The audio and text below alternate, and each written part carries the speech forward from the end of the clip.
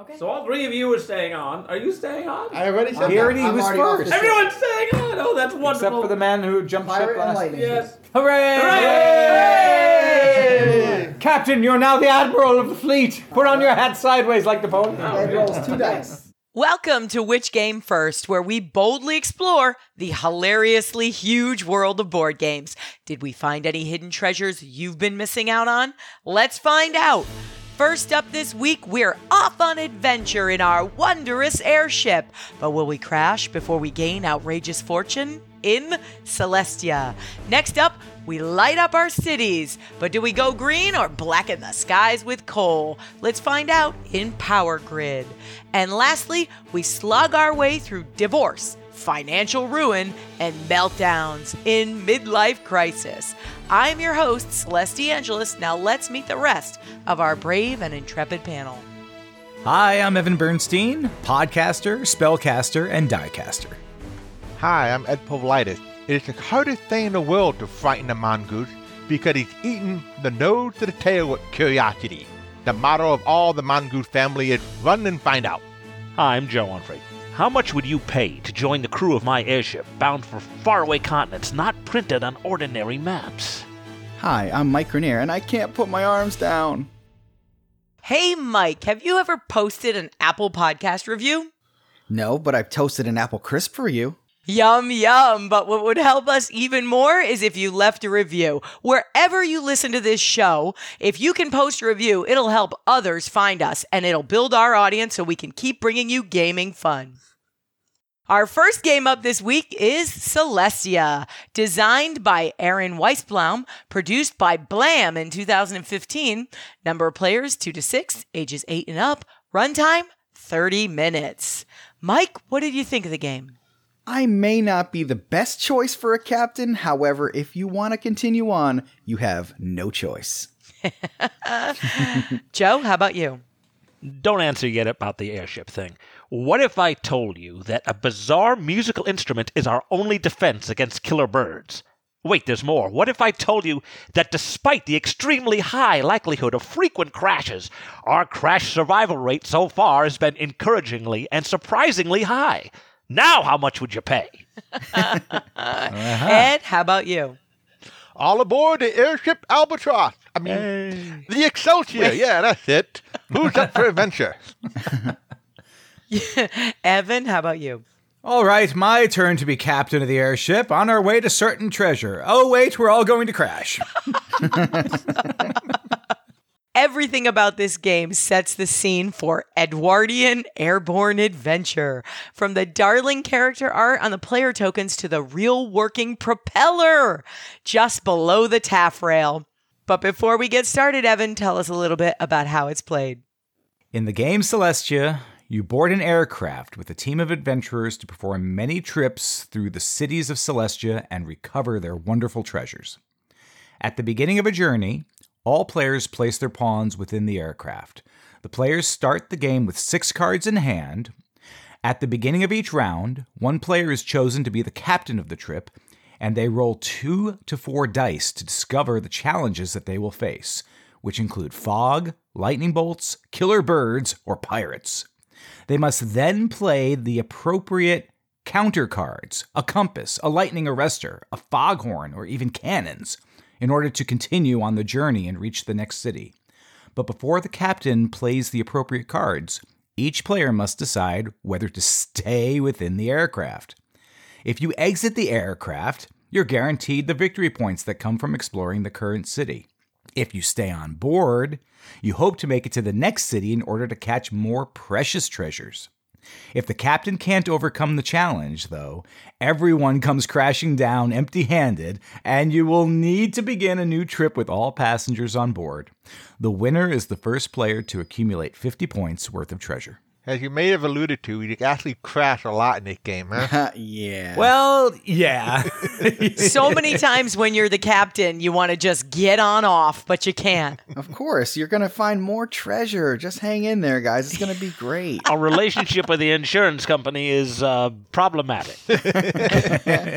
But I do have to talk about that airship prop. Man, that steals the show. Oh boy, building the airship was fun. It is such a nice piece, very cleverly designed. It packs flat in the box, but it is a 3D ship that you build out of those nice, thick cardboard pieces. And the spinning propeller on the back, it spins. It was actually useful in the game, too, to move everybody at once to the next space. So it had a use, but it was also awesome that you could spin the propeller around, which was totally unnecessary, but very cool.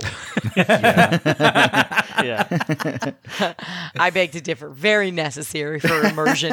Well, what I think another thing that's cool is the game mechanics are so familiar. I mean, to push your luck, roll dice game, and hope for the best, but it's used in a very inventive and engaging way. Yeah, it's a perfect example of what makes Press Your Luck games fun, because you just have yourself to blame when you fail, unless you're the captain, of course. Well, not just yourself to blame. I mean, I usually find a way to blame other people. Or the giant birds, or the lightning, or the pirates. I had an allergy to pirates. Every time my turn came up, I rolled pirates, and I had at one point 16 cards in my hand, and not one of them had an anti-pirate cannon on it. That's unusual. Yeah. And people were still following me to the next adventure. He must have a cannon card now. Yeah, we were starting to wonder if you were an undercover pirate or something. Part of the fun, actually, though, was convincing people to come with you, even though you know you're going to crash. Well, you kind of want them to, so they come to the doom too. Oh, totally. Right. I think it's very interesting how the decisions are actually with the people who are not the captain. That's right. The captain can't make any decisions. He has to go. Yep. That's right. Yeah. It's not easy being captain. I also like that the captain then cedes the captain's helm to the next player for the next set of encounters that they have. It moves along quite quickly in that regard and keeps things very interesting. The pacing on this game is delightful. And I thought it was just the right length. Although, as you go farther down to get these expensive treasures, I don't know how anybody ever makes it to the end. You can roll blanks. We made it, halfway before somebody got 50 points worth of treasure, which is the real ending of the game. I mean, I feel like the outcomes only take as long in this game as the players want them to, because you're trying to enhance the drama of, will he have the right cards? Like when the captain's about to reveal the cards that will either pass or fail, they can just wait and watch everybody's reaction for a while. But other than that, it goes really quick. And I love the art. The art is so charming and bright and cheerful and colorful. And it really has the color palette of sort of an old-fashioned adventure. Really, really delightful. To anyone who's been listening to us for a while, you've probably heard me mention how much I've liked the art on some board games we've covered. Well, this game might just have the artwork that I found the most amusing so far. Oh, wow. The expressions on the characters that you get to choose from set the mood. They give you all the role-playing tips you need to play the character perfectly. Yeah. From what they're wearing to the expression on their face, it's like, okay, I instantly understand this character. Let's get right into it. We all fell into characters very quickly. It was a simple thing to do.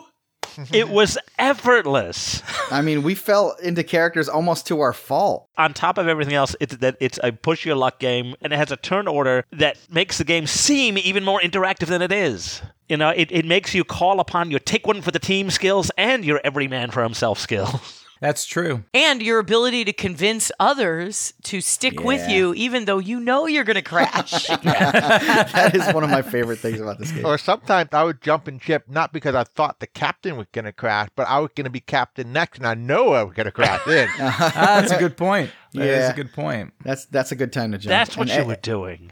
Yeah, Ed ended up winning, too, for that. Yeah, of course It was he did. close, though. We were all pretty close. Yeah. Oh, no, I was nowhere near winning. Oh, except for you. Yeah, that's right. Celeste, you stayed on every voyage. You never know. failed. I'm surprised I didn't have that same affliction in this game, because games like this always make me press my luck too hard. Oh, I blame my character 100%. I picked this character token that looked so optimistic and youthful that she was going to make every stupid mistake she possibly could. So, of course, she's going to stay on. I'm with you, Captain. No problem. That was fun. No problem. I'm with the captain. I'm with you. I will stay, Captain. Hoist the anchor! Oh, yes. Let's hoist the roll the anchor. dice. Up with the mizzen, I say! So what's this connected to? Nothing, just keep pulling. That was her tagline. No problem. The Well, I character think- that I thought was playing was the one like using the lightning arrestor, and the lightning arrestor looked like it was so much fun to operate. I don't think I could have torn myself away from it, even if I knew I was going to crash. Well, actually, I think the one reason why I might have just squeaked ahead was that one time everybody jumped off the ship that I was piloting when I knew I had the car. So, like, everybody jumped off, but I moved off the forward alone. I was trying to watch you and I was trying to think. Ed doesn't want us to come. That much I can tell. But does he not want us to come because he's going to make it?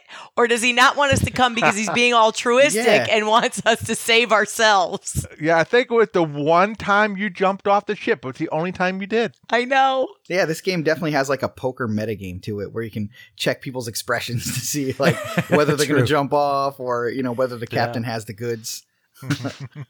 True. So if you pay attention to the odds in this game, Yeah. like, you know, you can see what cards have been played already. You can, if you know the deck composition, you can see what's in your hand. You could use those little things for your advantage, but you do not need to do that at all to have fun. You with don't this need game. to. But another easy one to take track is which icon's been foiling up your partners. Oh yeah, And- that's really important. And don't assume that just because that the captain is has the cards he needs, just because he's got 16 cards in his hand. Oh, That's yep, true. That's I mean, that's- true. That's how that turned out. 16 cards, no pirates. There's only 4 suits in this game. I don't know that we ever got to the point where we rolled the 4th die. You start off the first few islands just rolling 2 die, and each die represents an obstacle in which you'll come, it reveals whether there's a pirate or lightning or what or nothing. And we got through obviously 2 fine, then we started getting into 3 dice, and that's where it started to get, forgive the pun, dicey. And where all of our abandonments and crashes and everything else happened. We couldn't even get to the point where in the last 2 islands where you have to roll 4 dice. What would that have been like? I Oh my know. gosh. I really, really, really wanted to get to those mysterious high treasure islands. Actually, the high treasure islands are less mysterious because each island has a range sort of what numbers you could get at it. Like the first island is 1+. The second one is 2+, and then it goes to like 4+. But the higher ones are like definitely 15, Set. 20, 25 or something like that. Right. I don't care. I don't care. I wanted to get there. Well, there is a little mystery because there could be special use cards in there too. Oh, absolutely. Yeah. Special power cards. You get rid of the points you earned from the card by using it, but it gives you some cool ability like to jump ship and jetpack and stuff like that. Yeah, I used the one to keep the ship going one time so I can get more points. And you can force re-rolls with some power cards. Okay, it's time to decide whether or not to dig up or bury Celestia. Ed, how about you? The game is lovely to look at and fun to play, so climb aboard as we dig up to some high adventure. Joe, how about you? This game's a farcical, riotous ride, and I can't wait to go again. Dig it up. Evan, how about you? Looked good, played well, the company made it even better, and this game came highly recommended, and it did not disappoint. Dig it up. All right. Mike, how about you? I would brave lightning and sky pirates to play this again, so dig it up, up and away. Fresh style, engaging premise, clever little airship, and role-playing opportunities galore is always a plus in my book, or in this case, in my wax-sealed missive to my cousin Eleanor. Dig it up! Evan, where can you find this game? Celestia was one of the 2 games I purchased when I was in England a few weeks ago, along with Deep Sea Adventure. Celestia cost me £20 sterling at the local game shop there. So that's 15 to $25, depending on where you can find it online. It was available in stores, not just on the cobbles of Main Street, but of course online. If you have thoughts about Celestia, let us know. We are at Which Game First on Facebook, Twitter, and Instagram. Our next game up this week is Power Grid Deluxe, designed by Friedman Freese, published by Rio Grande Games in 2014. Originally published in 2004, number of players 2 to 6, ages 12 and up, runtime 120 minutes. Joe, what did you think? I'd compare this to a 10,000 meter run, shorter than a marathon, but definitely no sprint. Evan, how about you? The engine of energy is churning, and it's a race to see who can seize power. Mike, how about you? When I make general comments about Euro games, this is often the game I have in the back of my mind. And Ed, how about you? As a German-style board game, it rewards efficiency and balance. It also has a phase called bureaucracy. Of course. Once I saw the interesting pipeline map laid out on the ridiculously huge board in front of me, I was ready to light up the world. So what if I have to overburn a few million tons of coal to do it? But before we get there, Ed, tell us about how it's played. The goal in Power Grid is to supply the most cities with power at the game's end. To achieve this end, each round players will bid against each other to purchase power plants they will need to power these cities. However, as power plants are purchased, new and more efficient plants will become available. So by merely purchasing, you're potentially allowing others access to superior equipment. Then we will buy fuel, coal, oil, natural gas, and uranium needed to power these plants. As resources are purchased, the supply dwindles, rising the cost for the following players. Then we'll build generators in cities striving to expand your network to get the cheapest routes. Finally, we'll get paid for power in these cities and use these funds in the next round to further improve our power grid. The game ends when the grid has reached a set threshold, and whoever powers the most cities wins. The images of the power plants were one of my favorite things about this game. And boy, oh boy, this is a resource management game. It's all it is. There's nothing else going on. They had nice resource pieces, coal, gas, oil, all represented by these cool little nice pieces of wood. Yeah, the fuel meeples are awesome, and I love the way the market works for those. As you gain them, they get cheaper, and then as you buy them, they get more expensive. Yeah, you start to feel the pressure of resources not replenishing, and some of them replenish at different rates. Yeah, it's kind of neat, and because you have to know now you're paying attention to what power plants other people have, because like, oh wow, like 4 other players got oil, and maybe I'm gonna go stay out of the oil market. It's gonna get expensive. Yeah, that's definitely has to be part of your strategy. It's a little simpler than other Euro games we've played. You can really focus on 2 or 3 things and just build the best engine you can. Your engine was really cranking, Evan. I did all right. I thought you had really run away with the game, and I think one of the weaknesses of the game is that it puts too much importance on the final moments of the game, in that the only victory that matters is how many cities you can light up at the last moment. Well, I feel like if you play this game a few times, like I know I played it like a dozen times and Ed's played it countless times, but there's kind of like a red flag that goes up when you're watching other people. And I kind of try to warn everybody, like, you might not realize it right now, but this is the end game and you better get ready for it. It comes quickly. It ramps up fast, exponentially fast. You have to get to 15 cities before the game can possibly end. And you'll see somebody who's at like 8 cities and you're like, oh, there's no rush. I got plenty of time. Right. And all of a sudden people are whipping out like 4 cities in one turn. And you're like, oh crap, I did not see that coming. Everybody starts building up money then. When you're powering 8, 10 cities, you're getting $100 a turn. You can do a lot with $100. I remember on the first 1 or 2 turns I was playing, I was like, wow, this game is going to take a very long time. We're never going to ramp up. Yeah, it seems like that at first. You're barely scraping by. What's that power plant selling? That's being auctioned off for a price of like $50. That's ridiculous. No one's ever going to get $50, just for something like that. That's totally out of reach. Says the person who bid 74 for a power plant. Yeah, it's true. Yeah. I like the auction phase. It worked very well. Yeah, the auction is where a lot of the action is in this game, and it's a key thing because you want to get the right power plant for yourself, but you also sometimes want to try to get other people to pay too much for the one they want. I just love auction phases in general because it keeps everybody occupied at all moments of the game. You're not waiting on one person to complete their turn while you're twiddling your thumbs. Everyone's in it. I'm really glad you like this auction phase, Evan. Right, Mike? I was trying to get the price bumped up on him, and he called my bluff hard. How dare I call your bluff? At just the wrong time. It was perfect. Oh, it was great. Yeah, I love the way the play balance works on the turn order, too, because it's very important to moderate just how fast you're expanding your network, because if you get too big a network or too big a power plant, you're going to be first in turn order, which generally means you're going to have to pay more for stuff. Yeah, being first is terrible in this game. You get to buy your resources last, and you start the bidding first. So when you bid and you eliminate stuff out of the bidding pool, new stuff will come in, and it's usually better than what's already out there. I think turn order is one of the best balanced things in the game. I liked that the people placed first were the winners of the previous round, because it sort of rebalances. Well, that guy's the most powerful. He's already the most successful. Let's let the other guys catch up. So I liked the turn order a lot for that reason.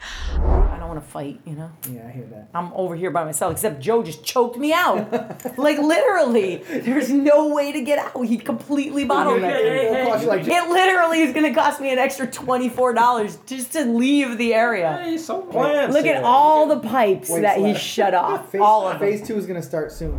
I don't know if I liked, and I'm not sure about this, if I liked the balance on the maps yet. I chose an expensive area of the map, meaning it cost me more to build from city to city, but I had less competition because I went to the expensive area. So I'm not sure if the less competition balanced it out for me. You also started on one of the coasts, Celeste, and that means you can only expand sort of in one direction for the most part.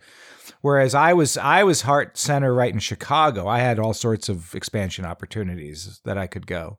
I started on the coast because I wanted to try isolationism a little bit to see if that would help, but also because the coast had the cheapest paths inward. If I had started in the middle of the desert, it was very expensive to build out. Me and Mikey started out in the Northeast, so we were kind of rubbing up against each other a lot, but there's a lot of cheap routes in the Northeast. Yeah, they're cheap routes until somebody snipes one and you got to jump over them and pay more anyway. So we were butting heads a lot in the area. So there might have been something to the isolationism. Yeah, I don't know. I think it was a mistake. I wouldn't recommend it. I certainly wouldn't recommend it for a new player. I would definitely go ahead, get right into the heart of things. Well, at the beginning, the players choose which areas they're going to play on the map. And there were a couple more populated areas we could have played, but the ones we chose were a little more sparse on that side of the map. Yeah, it's like we totally ignored the Southeast in our game. Mm-hmm. I like that you get to ignore certain parts of the map. Like you get to set up your map the way you want at the beginning, which is, I like that a lot. I like choices when it comes to resource management. And I would have liked more choices in the victory conditions. I didn't care for that. The only victory that you could have was that one thing, lighting up the most cities on the last turn. That mechanic that is growing in popularity where you get to pick custom victory conditions. I think I'm a little spoiled by that. Yeah, a lot of the newer games give alternative path to victory. Well, this one is, money isn't victory points in this game. It is what you need to do everything. Yep, and you're always $1 short like any good Euro game. Yeah. Like, I shouldn't have bought that one extra coal for $3. Now I'm short to buy the power plant that I want to buy later. You can block people by, like, I'm going to overbuy fuel, or I'm going to get that generator so that other people, or block a generator so that, block somebody from trying to expand too much. But that might hurt your own plan because of the opportunity cost of the money now.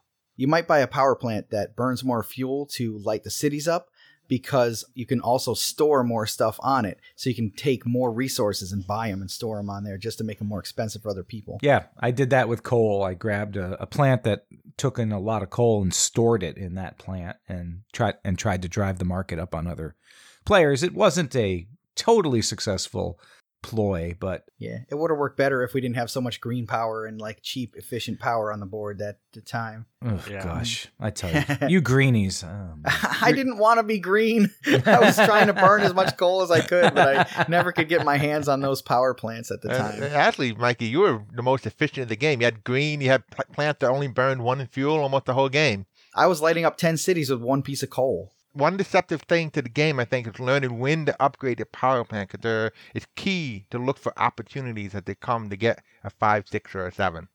And you're limited to 3 power plants maximum. So sometimes you phase out the old efficient plant that's running free off of cooking oil to put your more gas-guzzling one in there instead because of the end game. Yeah, for me, I like how each map plays differently, too, because we played on the North America side, but if you flip the board over, you can play Europe, and there are differences there. So there are a couple of rule tweaks, and plus there are 9 power plants available on the market instead of 8. The fuel rates are different, And you can buy many other expansion boards for Power Grid too, that have different markets and different rules, like maybe some forbid nuclear power or enhance nuclear power in some way. All right, it's time to decide whether or not to dig up or bury Power Grid Deluxe. Joe, how about you? After what was, for me, the initial playthrough, I think this game might often end with margins of victory being quite small. And I do like games where blowouts are rare. Please excavate it. Evan, how about you? If I were to play a Euro game with people who have never played one before, I think this would be one of my first choices. Overall, it's very well designed. So like a shovel full of coal, you dig it up. Mike, how about you? If you enjoy long-term planning, auctions, and mind-numbing number crunching like I do, follow my lead and dig this up. Ed, how about you? This is among my favorite Euro games. So get digging for more fuel. It's time to light up those cities. I was engaged for a good portion of it, but sadly my interest waned as it came to a close. Rather than ramping up at the end, I felt like it wound down, and that's not what I want from a game about energy. So, as with the spent uranium from my nuclear plant, I'm going to have to say, bury this game. Ed, where can you find it? The 10th anniversary edition of the game just came out, and the original versions are still generally available online at your local game store, along with several expansions.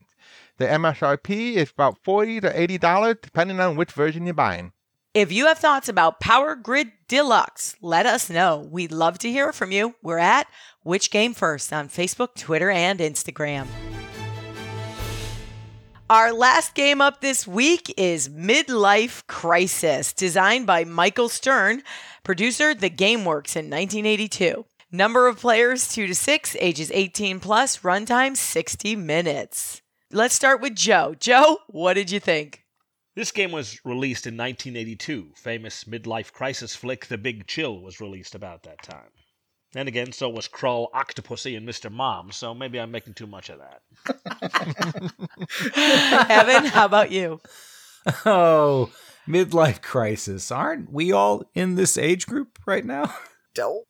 Ed, how about you? Just for deciding to play Midlife Crisis, you start with 500 stress points. It gets better, right? Mike, how about you? Is this a story that needs to be told? Well, let's find out. Honestly, I didn't think life games could get worse than the game Life, but here, my friends, is worse. But before we get into it, Mike, tell us about how it's played. In Midlife Crisis, players wind their way through the treacherous bowels of their middle years, 30 to 55 years old, according to the designers. 30? Yeah, I know. It's brutal. Your goal is to get to the end of the game without cracking up from stress, getting a divorce, or going broke. If any of those things happen, it'll set you back several spaces and cost you a turn or two to recover. When someone reaches the end of the board, the game ends and the player with the most money wins. Yep, that's it. Do they win? Does anybody win? Yeah, No, right. there are no winners here. So I didn't mention this in the intro, but there is an alternate win condition. If you go broke, get divorced, and crack under stress, instead of going to the rehab place on the board, you can declare a midlife crisis, which changes your goal. Your new goal is to lose everything. And I have no idea why they would make this a game option for such a for such a dramatic shift in the gameplay. This was a really poorly conceived game mode. There's very few rules on how to actually play this game mode. But it seems to be implying, Mikey, that the game was originally conceived well. Yeah, that's a good point. I wouldn't go that far. The only thing missing, it was a suicide space on the board, I suppose, at that point. Yeah. I don't know. That would have been great. Then you could get out of the game. You know, you're just nuts. Forget it. You're blowing the world. You're just blowing your life up. I'm sorry. I think, Mike, that's why the rules might be so flexible or rather underwritten for that portion, because it's just like, who cares? Wow. So somebody actually wrote a who cares clause into their game. Think about that. Well, one thing, it's hard to imagine, even for a race game, a more boring board. Wow, yeah. Oh man. Okay, so this board suffers from what a lot of boards and games had in the 80s and 90s, which is a case of overwriting. Too many words on the boards and on cards. Well, they were trying to make jokes, but they're trying so hard to make jokes that they forgot to make a game. Yeah, and that's true. This game is basically just the jokes. And it's similar to Redneck Life in that way that the jokes are primary, although Redneck Life had better mechanics. This is just move and joke and move and joke. Yeah. I mean, in 1982, you still could have actually made money with a lot less outlay and made a better profit and had a win all the way around if you just wrote a joke book. You know, yeah, exactly, Joe. You'd have been better off just writing the joke straight. What a waste to put it on this. But honestly, this game was really popular when it came out. And I mean, maybe the bar for jokes was lower then. And by today's standards, I think we would have considered a lot of this humor to have missed the mark. Here's an example of one of the cards. Your boss has joined a religious cult and is insisting that you join as a condition of continued employment. The fact that they are vegetarian devil worshippers wouldn't bother you so much if your spouse wasn't a Baptist. Wow. That would never fly now. It does. It's For so many reasons. it's barely a joke to begin with. Maybe there was a lot of obsession with the midlife crisis back in the day. Or most importantly, as an excuse for childish or bad behavior. Right. And that was a whole, that was a whole ocean of jokes right there. It gives them a divorce point. Joe, what is it that you really want out of life? Live your real self dream realization, Joe. Yeah. That's right. I mean, you get to choose a profession in the beginning of the game, so you never know when you might be suddenly enriched by, your fellow players' misfortune. You may give them legal advice or medical care or psychotherapy. I mean, it seems like the mechanic is a little bit clunky compared to how much attention it takes, but how much it actually affects play. The thing Celeste read off, one of the cards, reminds me that it's way too specific, the storytelling element here, because they don't connect to each other a lot of times. No. That, if it was more general parts of story, then you could kind of role play your way through it. Like, I know you had a moment, Celeste, where you were like, you came up with a profession for yourself that was complete nonsense because of the game, right? Well, yeah, because a lot of the cards I pulled randomly happened to say I was a doctor. You know what I mean? Like, you got hit with malpractice or something, right? So I'm like, I'm a doctor. But then things started to turn south, and I ended up homeless on one of my cards. I'm like, That's I'm right. a doctor, but I'm homeless. So I said, I must have been abusing my own prescriptions or something. Uncle Frederick remembers you in his will. How did they even find me? I've been living on the street for 4 weeks. As a But doctor. Uncle Frederick, doctor. And a homemaker. Street doctor. Oh, I've been practicing medicine out here. Don't you worry. Yeah. Pharmaceuticals, no. Yep. Even our role-playing abilities couldn't save this game. No, we tried. Not for lack of We trying. tried so valiantly to save this game with it. It was actually kind of fun. It was almost like a choose your own adventure, or just sort of like pick random elements and now make a story about it. It was almost like more fun doing that. We could have done that without the game board that was shaped like oh. a bunch of intestines, though. I think. Oh my gosh, that serpentine board was awful. Yeah, it looked like you were working your way through the large intestine, and I kind of wonder if they were doing that on purpose or not. I've never seen us get that confused over a game board. This took the cake there. It was hard. It was almost impossible to see which direction to go because the board is so covered with words. And there are ways to hurt other players, too. Like sometimes you can skip your turn to make somebody else take a crisis card before they get to the next age. Or you can play a zap card. But all of this stuff only serves to make the game longer. Why would you? It prolonged the misery. There's a bunch of spots where you stop, and if something happens, you have to stop there, and it can send you back a bunch of spaces, and you can keep stopping there and going back a bunch of spaces. Oh, Mike, again. you love that. So, it's my favorite. I hate when games, especially terrible ones, force you to play them far longer than is necessary by like rewinding the game. Oh gosh, I love that, Mike. I'm sorry. It's a bit of I shouldn't enjoy the fact that you hate that stuff, but I just do. What I are you just kidding? do. Who are you It kidding? adds to the entertainment. At least somebody's getting entertained. Yeah, Exactly. right. You know what? I'll take the bullet for everybody else's entertainment if I have to. Thanks, Mike. Yeah. I remember I made a mint in that game just by landing on the right spaces. It didn't do me any good. Yeah. Were you any happier in the end? If it said lose all your money and go ahead 35 spaces, I would have definitely done that option. Of course. Yeah. You'd have thrown your watch into the pool too. Real money right into the Actual pot. money. Here's $10. And like many games from the 80s and 90s, total disregard for any sort of reasonable time frame to play within. I mean, this game took way too long. Potential infinity. The internet wasn't Yeah. there, folks. This is still Friday night game night. You had to make 3 to 4 hours out of it, to occupy the whole evening. Either that or the MASH reruns, This is like pre-VHS. I mean, you were really stuck.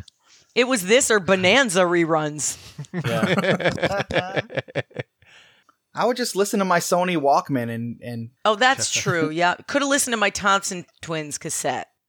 It's time to decide whether or not to dig up or bury Midlife Crisis. Ed? Well, even as race games go, this is pretty bland. There are some jokes here, but do yourself a favor. Just bury this. Joe, how about you?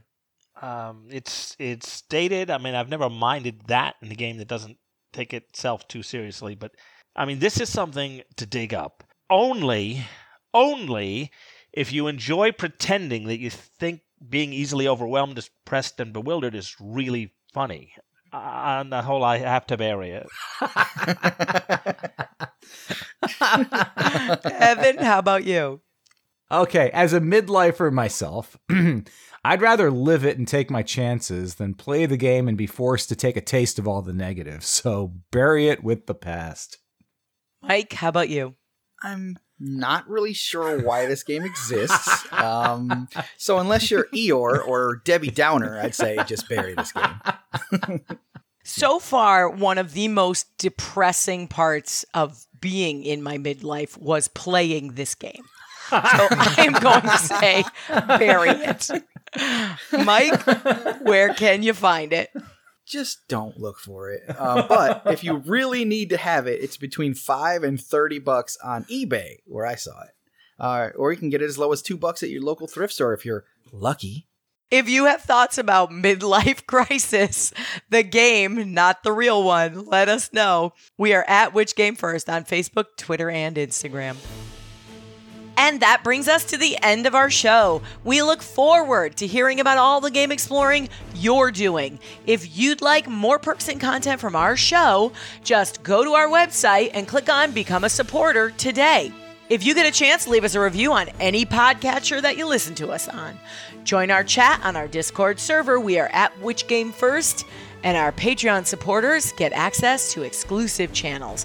Follow us on your favorite social media. We're at Which Game First. And happy gaming, explorers. Happy gaming! I have a game. Pull my finger. I won't fall for that the third time. About that airship voyage, suppose I threw in a complimentary breakfast and some decorative tins of chocolate ganache. Now how much would you pay?